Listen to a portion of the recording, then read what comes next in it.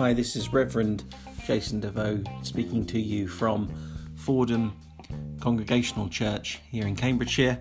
How are you doing today? I hope that your day so far has been okay. I'm sure it's not been without its challenges already, but I guess that's life to a certain degree, not even in these times, but just generally life happens, doesn't it, that way? It's interesting, some of the questions that are being picked up at the moment due to the coronavirus. One of them is when is this actually going to end? Initially, a couple of weeks ago, the government said, well, we'll lock down for 3 weeks, and some people are going, at the end of 3 weeks, woohoo, kind of like we're going to go back to the way it was. Frankly and truthfully, that's not going to happen, is it? Let's be honest. And then some of the people are saying, well, it's going to take 3 months. And you're thinking, crumbs, 3 months is a long time, but I might just be able to hang in there with my fingernails. As long as we get food and we can exercise once a day. If we've got children at home, we're homeschooling, we're thinking, when are the schools ever going to go back? And how's that going to work? Universities, etc., etc. Some of us who are on furlough, when will we ever get back to work? And do we still have job security?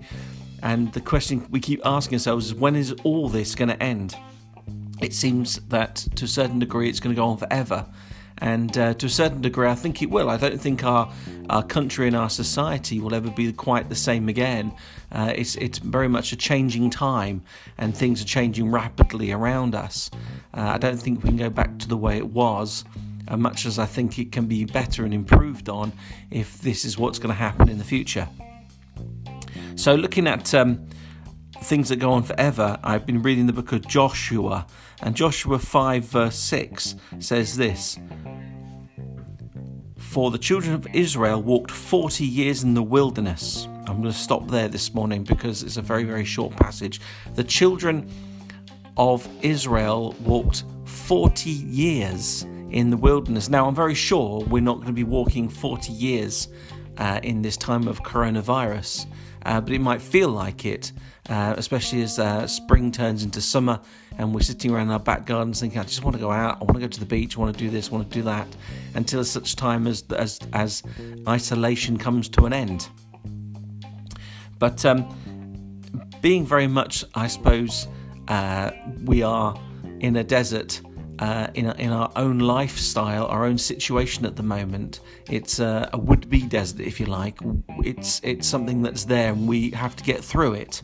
And so, therefore, the question I guess I've been asking myself, and would challenge others with to also ask themselves the same questions, is what can we learn from a desert experience? And of course, the easy one is, well, there's no water, and it's hot, and there's probably camels walking around, ? And it's not for general sort of like living as such. I think it's unknown terrain, it's hostile, and yeah, there's a number of questions we could say which describes a desert. But what can we learn from having a desert experience? And I think across this United Kingdom at the moment, if indeed the world, people are having a desert experience. Well, the first one is self-understanding. If we have time to stop and reflect, and unfortunately or fortunately, depending on which way you want to look at it at the moment, we have time to start to understand ourselves again. It's interesting, something came up on Facebook a few weeks ago, which was one of those kind of pictures, and the quote was, at some point in the past, you stopped going out and playing with your friends. And there was a picture of children just playing generally. And that's true, that happens to us all. And at that point, our lives change rapidly. We are doing exams and we leave school and we grow up and we're into like the music thing and the fashion thing and, going out and getting our first car or our first motorbike, etc., etc. And we start to self-understand. But as we get older, have you not noticed how much more complicated life gets? And we lose our self-understanding because we're just dealing with what I call the Mars bar effect, which is work, rest and play, work, rest and play, work, rest and play. And we tend to lose ourselves a little bit. We have an opportunity at the moment, I guess, to look at it on a bright side of starting to really self-understand ourselves one more time. It's also time to reflect. We have time to sit down and think. And thinking too much, to be truthful, can actually not be that great. I happen to be a bit of a procrastinator, and I think, and sometimes the things that we think about aren't so good for our health or our mental stability, and it can make us feel depressed. But it's also good to reflect on things that have happened maybe in the last couple of years. Obviously, how children have come so fast into our lives, how we're buying a house or renting an accommodation, or that kind of thing, and how we can start to maybe reflect on our lives. And there are things within our lives that we can re-put back right. Are there things that we can correct? Are there things we can make better? Are there things we can jettison? We all carry things in our lives and do things that maybe we don't really need, and that is a challenge for us all. A chance to be remoulded in the heat. The desert is probably one of the hottest places in the world, and it's one of those things that you're thinking, well, if I was walking through the desert, and to speak of it spiritually as a Christian for a moment, it's there that God can melt us down and put us back into a mould, a new mould, where He wants and how He wants to change us. That might be an interesting way of looking at things. The fact that the heat of the desert can melt us and put us, remould us, and prepare us for what's going to happen next. It's also a good time for us to realise as we're walking through this desert how much we took for granted. Suddenly we're in this desert area.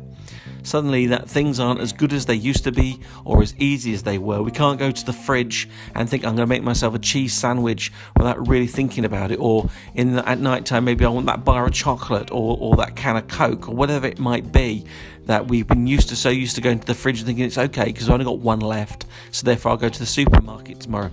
That has all changed, for one example. So to realise and to realise what we actually lost and not what we took for granted. It's good to realise these things. I'm not saying it won't go back to the way it was, but if it did and does, are we going to be more grateful for what we have on a daily basis? We have to remember that a lot of third world countries live the way we're living and worse on a daily basis. This is their life. This is some countries' life day after day, having to wonder if they have to queue for the supermarket, or can they get particular goods if they go out shopping. And, are they going to come back empty-handed? We've only been doing this now a couple of 3 weeks, and it might be a little longer yet. But the point being is, if it goes back to how it would be, how it has always been in, if you like, great and glorious United Kingdom, are we then going to be grateful for all the things that we've got? Just a question. And then finally, I've looked at things we learn to survive. Sometimes, as I say, we've had it a little bit easy. We've maybe gone a little bit soft. We always talk about the PC things. Again, I see this all over social media. Like when I was a child, how it starts then, like that. I could climb trees, I climbed barbed wire, I went scrumping, I did this, I did that, my hands were dirty, we made camps, we played out all day, every day. And then suddenly the computer age takes over, and our kids are sitting at home in front of a TV screen or a computer screen or a games console machine. But actually, now that's actually changing a little bit, and we want to be outside. We suddenly realise we've lost that freedom to do what we want to do when we want to do it. And we're learning to survive in a different way. And at the end of it all and everything, having come through that, are we going to go back to doing that?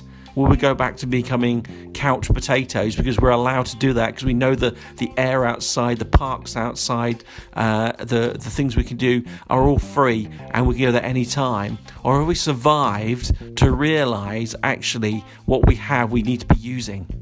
What we have, because we missed it, we don't want to lose again. Is it going to bring us up by our bootstraps?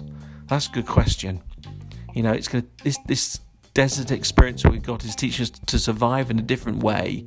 So actually, if and when it went back or goes back to how it was, are we going to just sit back on the couch with our big packet of crisps and think, that was terrible times, but now I can do whatever I like to do again. I don't need to survive anymore. We need to identify those areas in our lives that we need to survive and not rely upon, but to rely upon things that are real at the moment to help us through these times. And if we keep walking straight, we'll end up coming out of the desert. A desert isn't forever. You look at any map, deserts are vast and long and wide, but they don't go on forever. and they come out back into green pastures and forests and trees and brooks and water and life again. And I believe that's where we're at the moment. We're walking through this desert, and as I said, I don't think it'll be for 40 years and etc., etc. But I think what it will be, when we come out of it, we will respect and really love the fact we can walk back into that land where it's green and pleasant with fresh water again and trees and greenery around us, rather than having to survive. But we will come through this desert together, and the question is, how will we come out the other end? We need to make a choice now, because as human beings we tend to make choices, and sometimes, if you like, shoot from the hip or have a knee-jerk reaction. And we need to keep calm and keep walking together, encouraging one another. And if we see someone being left behind, pick them up. In other words, if you see someone who's hungry, help them. If you see someone who's thirsty, help them. If you see someone who has a housing issue, we must help them. If we see somebody who's not very well, we must get them the medical help that they need. It's up to us to survive, but how we survive is our choice. Let's make the right choices together as we continue walking through this desert. Thank you so much for listening to this particular podcast, and look forward to speaking to all and everyone again soon. You take care. Thank you.